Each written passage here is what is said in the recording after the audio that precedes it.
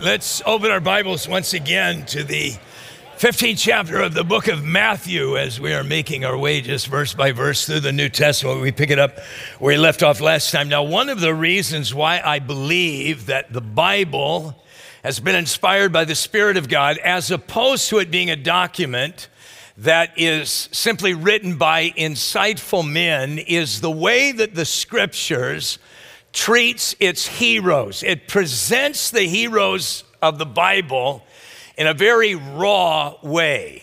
It doesn't present them the way that we would naturally present our heroes or present ourselves. If we were writing the story and we were key players in that story, you and I would write in such a way that we would minimize the bad and the ugly, and we would embellish whatever good there might be in our life. Now, that's not the way that the Scripture presents itself. Let's say, as we're coming down to the end of the year, you look over your finances and you think, gee, I've done really well this year. I think I want to give something back, and so I'm going to give money to a charity. But you don't want to throw your money down a rat hole, right? You want to give your money to a charity that's going to use it in a wise way. So you start doing some investigation.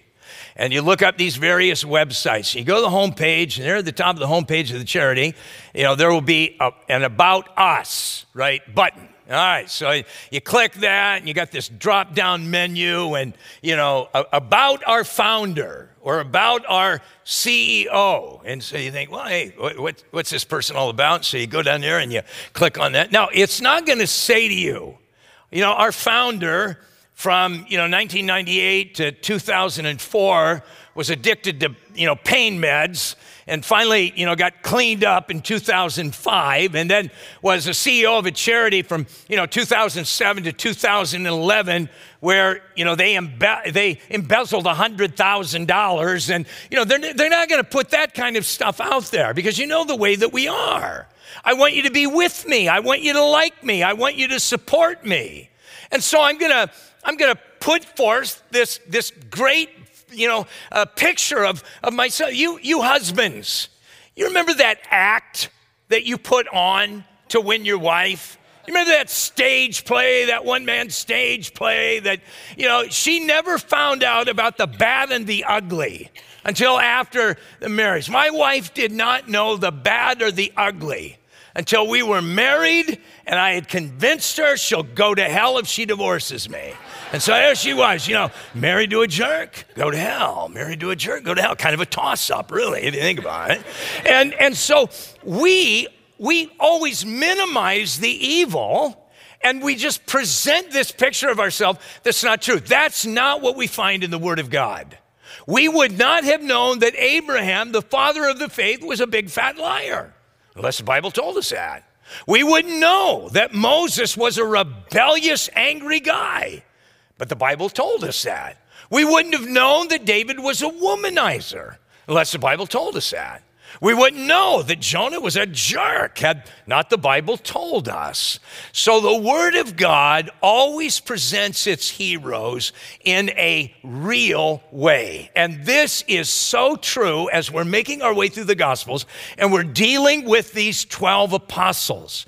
We have built them up in such a way that we just think that somehow they lived these perfect lives, that somehow these guys were not normal guys. Well, it is going to become very clear these guys are very normal, they are very flawed, and that God is in the business of using flawed human beings to build his kingdom. And we're going to be looking specifically today at the Apostle Peter. Now, you remember that the context of where we find ourselves is that the scribes and the Pharisees, they've come to Christ, and they've said, your disciples do not eat food with washed hands. And they made a great big deal out of making sure that everybody would wash their hands in this certain ceremonial way. And Christ, you remember, he fired back and he said, look, this does not have anything to do with spirituality. It doesn't matter how dirty your hands are when you eat. It doesn't have any bearing whatsoever on your relationship with God. Now, there might be some physical health problems that arise from being a filthy individual. But when it comes to spirituality, whether you eat with clean hands, whether you eat with dirty hands, it has no bearing on your relationship with your Creator. Now, this was the rub that's being created between Christ and the Jewish leadership, the religious leaders. They put all of the importance upon looking the part, appearing like you're spiritual, appearing like you know God. Everything was on appearance. John Walvoord, he puts it this way. He says, the occupation with the outward religious ceremony, instead of the inward transformation of the heart, has all too often attended to all forms of religion and has plagued the church as well as it has Judaism. How many Christians in church history have been executed for difference of opinion on the meaning of the elements of the Lord's Supper, or the mode of baptism, or the failure to bow to church authority?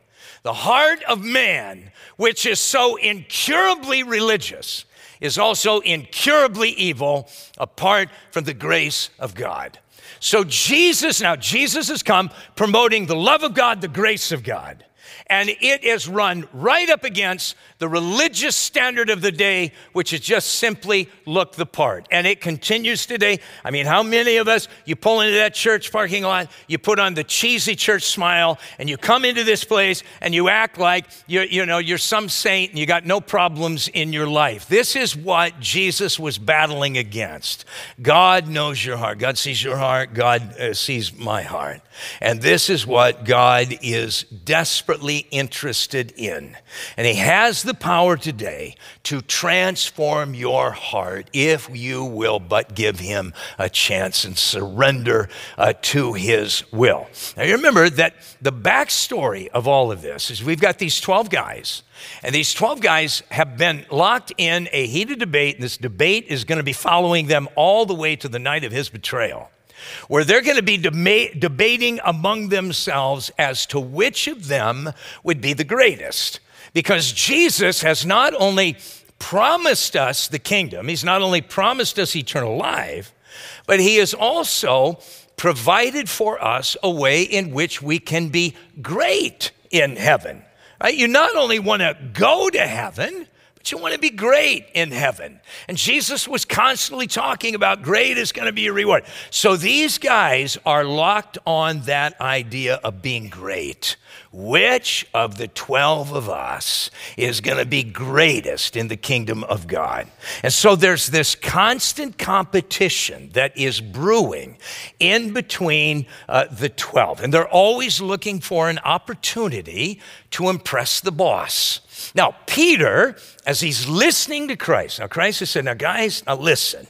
It doesn't have anything to do with eating with unwashed hands. It doesn't have anything to do with whether you're great in heaven, right? You eat the food, it goes through the digestive process, it ends up in the septic tank, and that's that, all right? It doesn't have anything to do with spirituality at all. Well, Peter, as he's listening to this, thinks, okay, here is an opportunity to really shine. So notice now, as Peter jumps in, here's Christ going back and forth with these religious leaders. Notice in verse 15 that Peter answered and said to him, this would be Jesus, explain this parable to us. Now, this is not a parable, right? Jesus was very clear. You eat the sandwich, it goes through the digestive processes. It doesn't have anything to do with spirituality. So Peter is thinking, aha, this is a parable. And so, Lord, tell us now what this parable means. Now, I'm sure that Peter was expecting Jesus to turn to the 11 and say, now see guys, this is a curiosity I am looking for. Well done, Peter. A+ yet again, as you are inching ever closer to be designated the greatest in the kingdom of heaven. I'm sure that's what he thought was coming. But notice how Jesus responds, and you can see Christ kind of rubbing his forehead here. And so Jesus answered, verse 16, are you still without understanding? Now mark that phrase, without understanding. It means unintelligent, even stupid. All right, now I know that you moms constantly drill into the heads of your children, oh, honey, don't say people are stupid. But can we admit to ourselves that there are people who are stupid, right? And so here is Peter thinking that he is shining, right, before the Lord. And he's like, what did he say in verse 10? He called the multitude to himself. And he said, now, I want you to listen, and I want you to understand. This is what he wants. He wants us to listen to him, and he wants us to understand.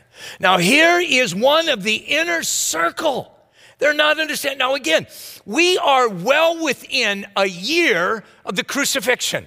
In less than a year, Christ is going to ascend to the Father, and he's turning this operation over to these guys.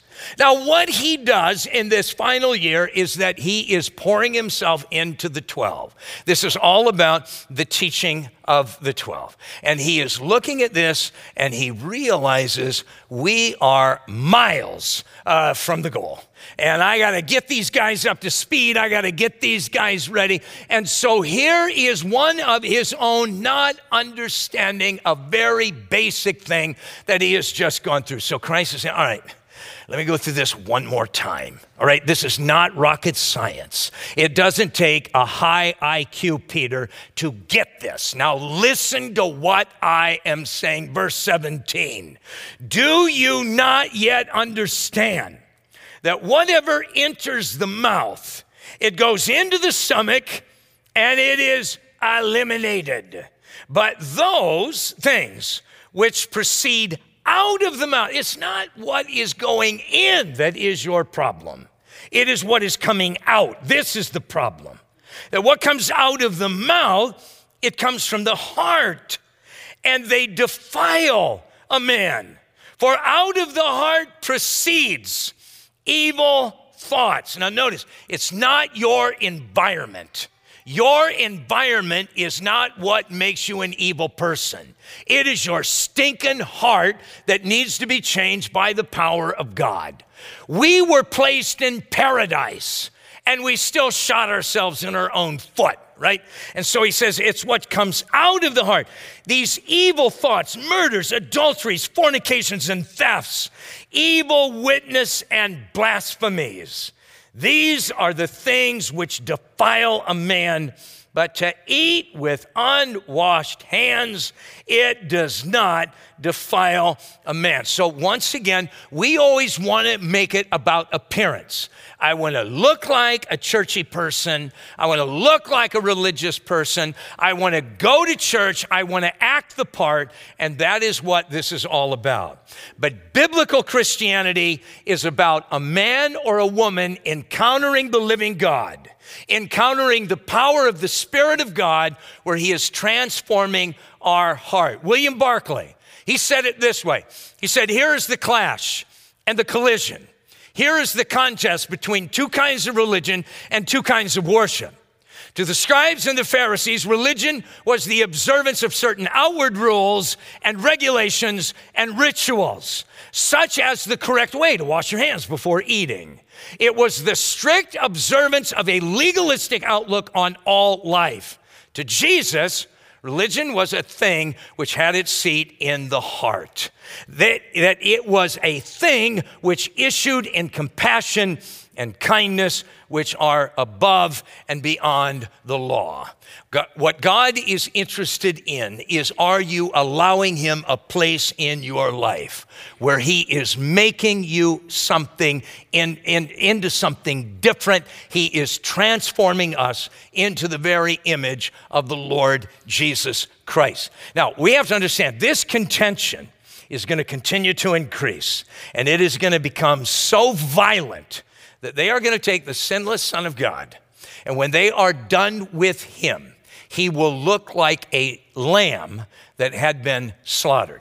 You picture a lamb that goes to the butcher, and what that butcher is going to do to that lamb is what these religious leaders are going to end up being a part of turning the Lord Jesus Christ into. He is going to hang from that cross naked, looking like a chunk of hamburger when they get through with him. And it is all about this contention over whether you're really experiencing a transformation of heart or whether you're just looking like a religious individual. Because what Jesus did here, and Mark, in his telling of the story, in Mark's Gospel, chapter 7, Mark tells us that what Christ did here was absolutely stunning. Mark said it this way: in saying this, Jesus declared all foods clean. What he is saying, it doesn't matter what you eat. And it doesn't matter what the conditions of your hands are when you eat it. What is he doing? He is eliminating the dietary law. He is establishing a new covenant. The old covenant is passing away, and he is establishing a new covenant. Now, we have those in the church today telling you can't eat bacon, and you got to eat this, and you got to eat that. Well, according to Mark, Mark is saying that Jesus is telling us all food is clean. All food is available for you and I to eat. So what does Christ do now as this intensifies? Notice verse 21. Then Jesus, he went out from there and he departed to the region of Tyre and Sidon. And behold, a woman of Canaan came from that region. She cried unto him, saying, have mercy on me, O Lord, Son of David. My daughter is, notice, not a little bit possessed. She is severely possessed. Now, again, we've talked about this. Christ, his earthly ministry went on for about 3.5 years. And we can divide that 3.5 years into 3 parts. But the first year or so was known as the year of obscurity. He's kind of operating behind the scenes. He doesn't have these massive crowds. He's not really drawing attention from the political leaders. And then we had that season of his life of great popularity. Political leaders are hearing about him, like Herod. We've got these massive crowds. Tens of thousands of people are being gathered around. He's going into communities where the entire communities are being affected by the power of God. Now, as we have made our way into chapter 15, we are now probably into this final year, probably 2 months into this final year of opposition. And of course, it's going to end with him being crucified. Now, during that time of obscurity, he's in Galilee, he's in Judea, he's in Samaria, he's all over the place. Now, during the time of popularity, he's in the region of Galilee. And much of these massive outreaches that are taking place around the Sea of Galilee. Now, during this time of opposition, he's in places like Tyre and Sidon. He is outside. Now, this is the first time that we know of that he left Jewish territory and he is now in non-Jewish lands. Eventually, he's going to end up in Perea. Which is on the eastern side of the Jordan River. And from Perea, then, he's going to travel down to Jerusalem, and that's where he's going to be crucified. Now, you look at a map of Israel, you've got Galilee in the north, and you've got Judea in the south. Now, Tyre and Sidon would be northwest of Galilee, about anywhere between 30, 50 miles, depending upon where Jesus left Galilee from. This would be in the land that we would know today as Lebanon. So he's not in Israel. He's in the land of Lebanon. He's going to end up in Perea, which is modern-day Jordan. So this is a picture. He's come to his own, as John tells us, and his own received him not. And so what does he do? He turns from his own, and he now turns to another. This is a picture now of the beginning of the church. Israel as a nation has rejected him. And so now he's turning his attention to the non-Jewish world. Thank God for that. Now he crosses over into this territory. You have to understand this is a very dark, this is a very pagan place. This is a place where morality really does not exist. They worship in this Syrophoenician area. They worshiped a goddess by the name of Anath. And Anath was an interesting goddess, female. She was the goddess of fertility, and she was also the goddess of war. And you see this a lot in the world where they take violence and they connect it with sexuality. That's what this God was all about. In these little idols that we have discovered, she has these exaggerated sexual characteristics. It was a culture, it was a religious culture that produced this concept of just, love the one you're with. It doesn't matter who or what you use to express your sexuality. It's all good and it's all blessed by this goddess. And where it turns very dark is because when you've got this kind of a culture, where our culture is certainly gravitating towards, where just anything goes, well, you're going to end up with unwanted pregnancies. So what do you do with the unwanted pregnancies? Well, you just kill them. You sacrifice these babies to this God, and there's no higher form of worship. I mean, if you're really devoted to God and you sacrifice your own baby, that kind of proves your devotion. And we're doing the very same thing. As our culture becomes a looser culture, we have all these unwanted pregnancies. Now, we are not ending the pregnancies, worshiping these gods, other than worshiping our own convenience and our own happiness. We are destroying life. And so this woman now is coming to Christ, and maybe she's blaming herself. I mean, maybe she has opened her own household because of her occultic practices. Maybe her children, as sometimes the behavior of parents will affect the children. And maybe she's just kicking herself. Maybe she's beating herself up. Look at this terrible thing. My daughter is being destroyed. And so now these men that she believes possess the ability to heal her child have come into this territory. How desperate would you be? How intense would you be if you have done something that has introduced something to your family is being destroyed, and now somebody has shown up on the scene that can fix all of that? How intense would you be? And so she, with great intensity now, says, I need help. Here's a mother with a child that is being destroyed. She's not asking for anything that any of us wouldn't have asked Christ for. She's not sinning, but notice now how the Son of God responds to all of this. It's very curious, isn't it? Notice in verse 23, but he answered her not a word. And his disciples, well, they came and they urged him, saying, send her away, for she cries out after us. Now, an initial response to this is, well, that's weird. I mean, it's kind of jerky, right? I mean, it's some woman with a good request. I mean, she's not asking to win the lottery, right? She's asking something for a hurting child. And Jesus gives her the silent treatment. Now, this is a wonderful lesson for you and I, because I know that you and I, we can go through some deep water. We can go through some hard seasons of life.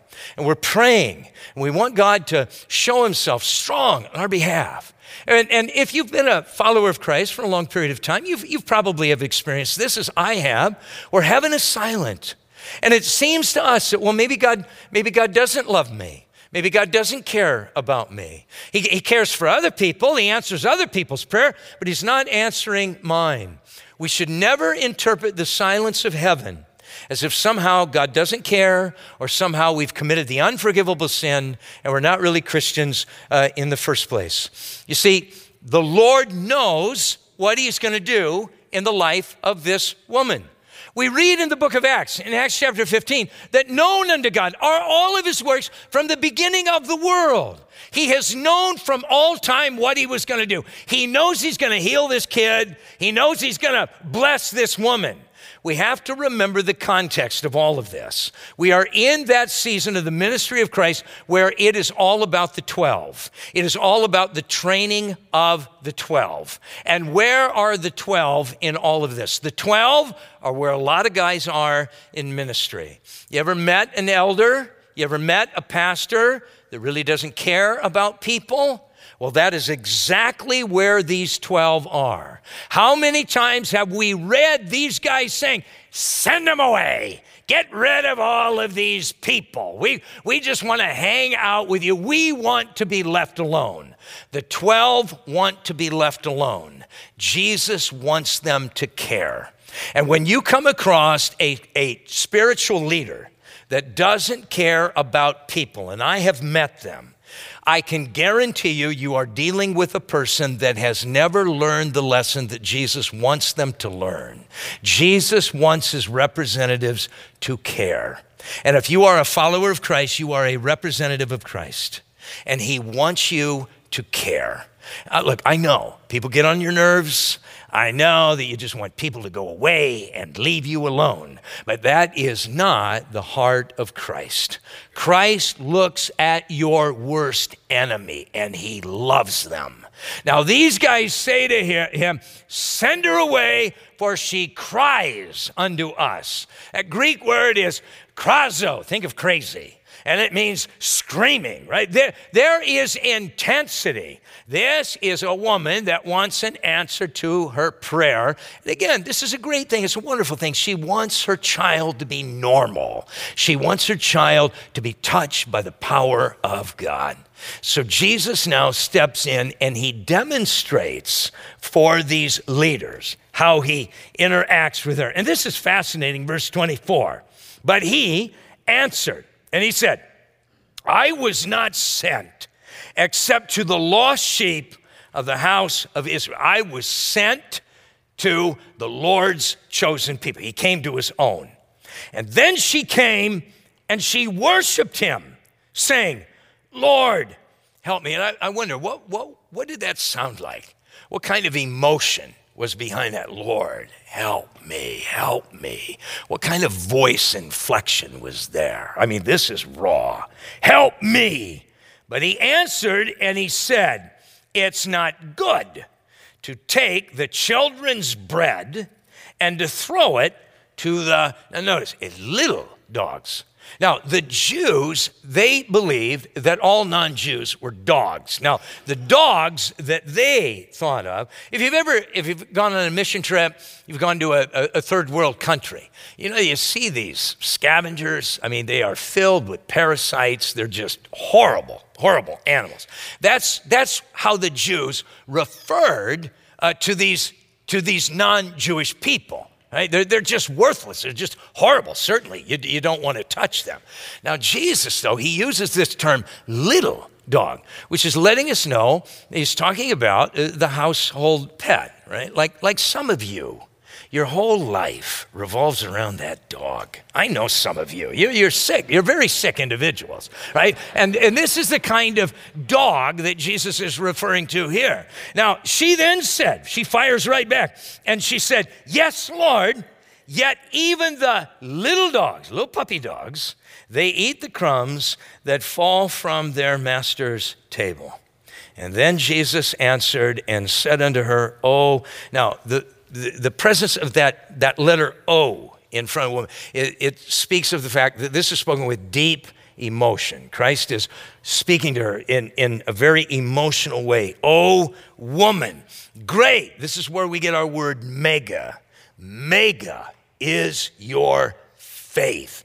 It's interesting. There are only two people in the Gospels that their faith impressed Jesus. And both of them were non-Jews. We had the centurion from Caesarea earlier that we read about, and now we've got this Syrophoenician woman.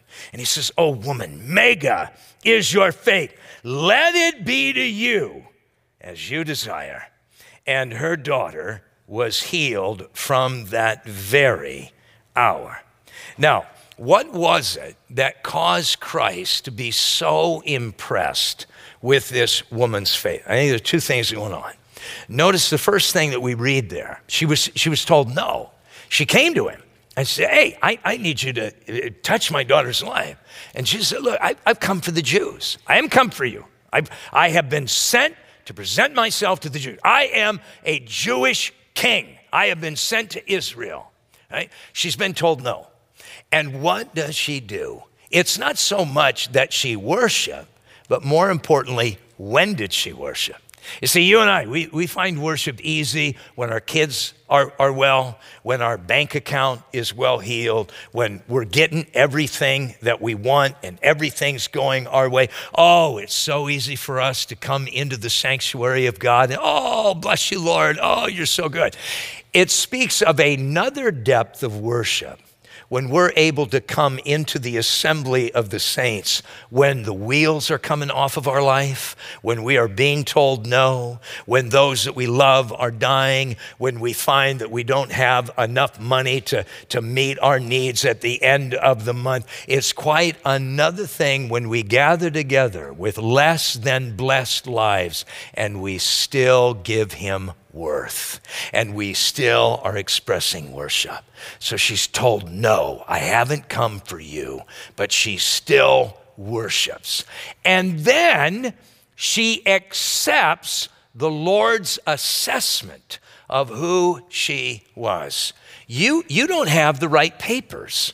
You don't have the right pedigree. You're not AKC, all right? You're just kind of a mutt here. And notice that she accepts that. She accepts God's assessment of who she was. Now, you have to remember that in that culture, they did not eat with silverware. You go to some countries today. You go to India today. You know, in the cities and in restaurants, they'll give you silverware. But you get out into the villages, and everybody just eats with their hands. It's kind of crazy to watch. And that's how they did it in the day of Christ. So a family would be eating out of their bowl with their hand. And then at the end of the meal, they'd take a little piece of pita bread, and they didn't have napkins, and so they'd use the pita bread for a napkin.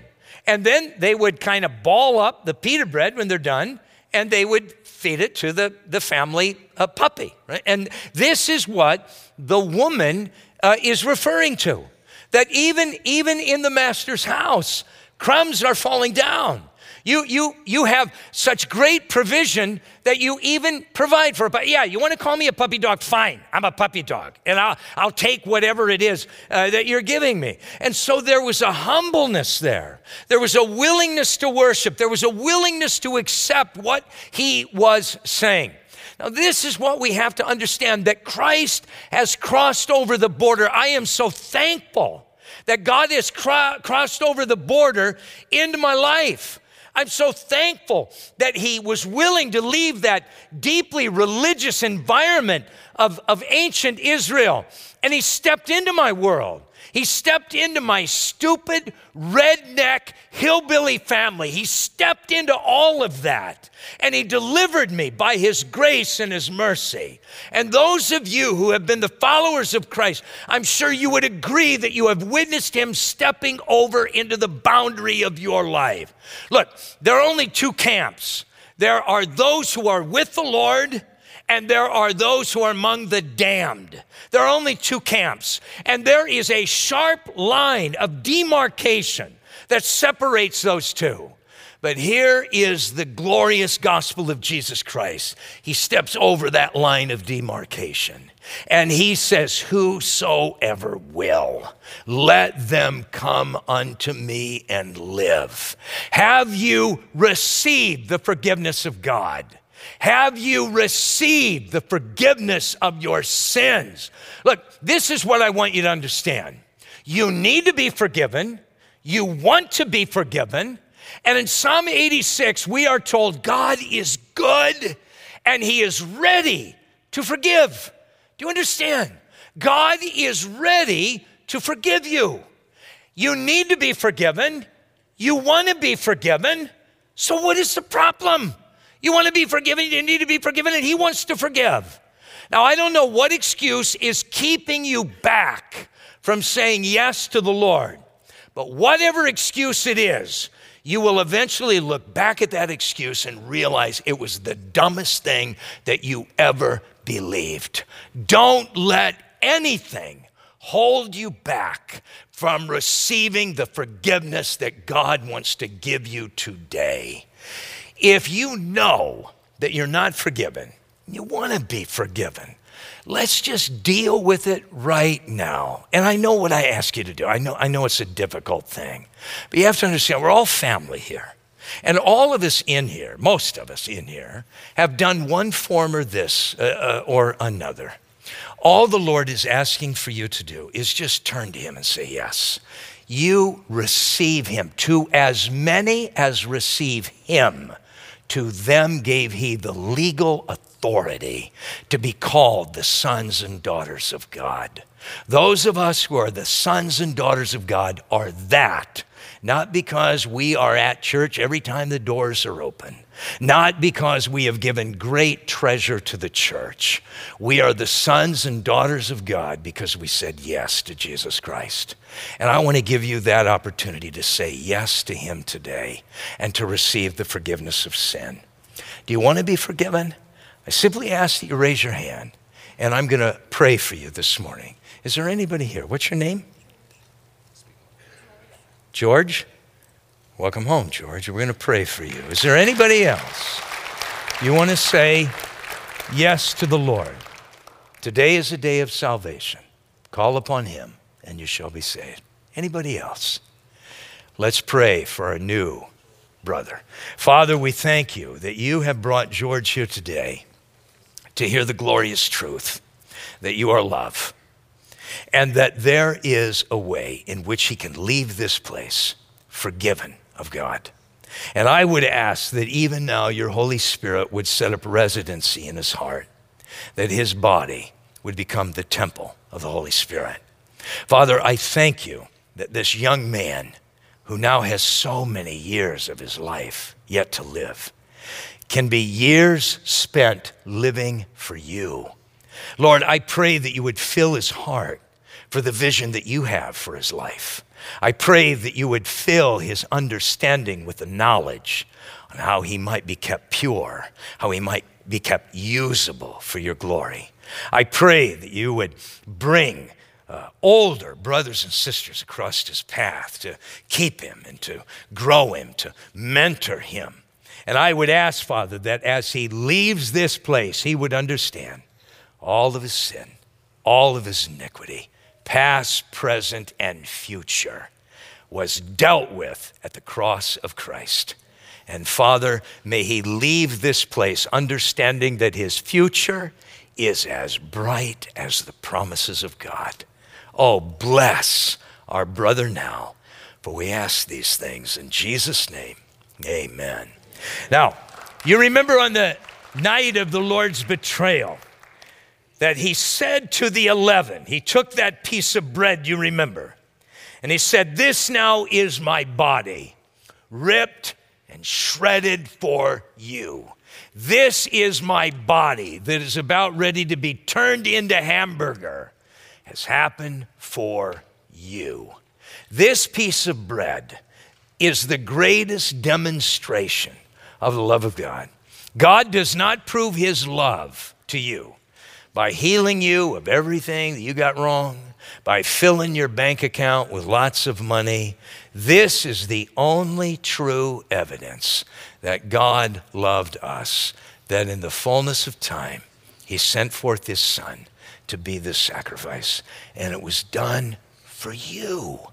It was done for you. Oh, how God loves you. He loves you. Do not leave this place thinking somehow you're less, that somehow God is overlooking you. You are precious in his sight.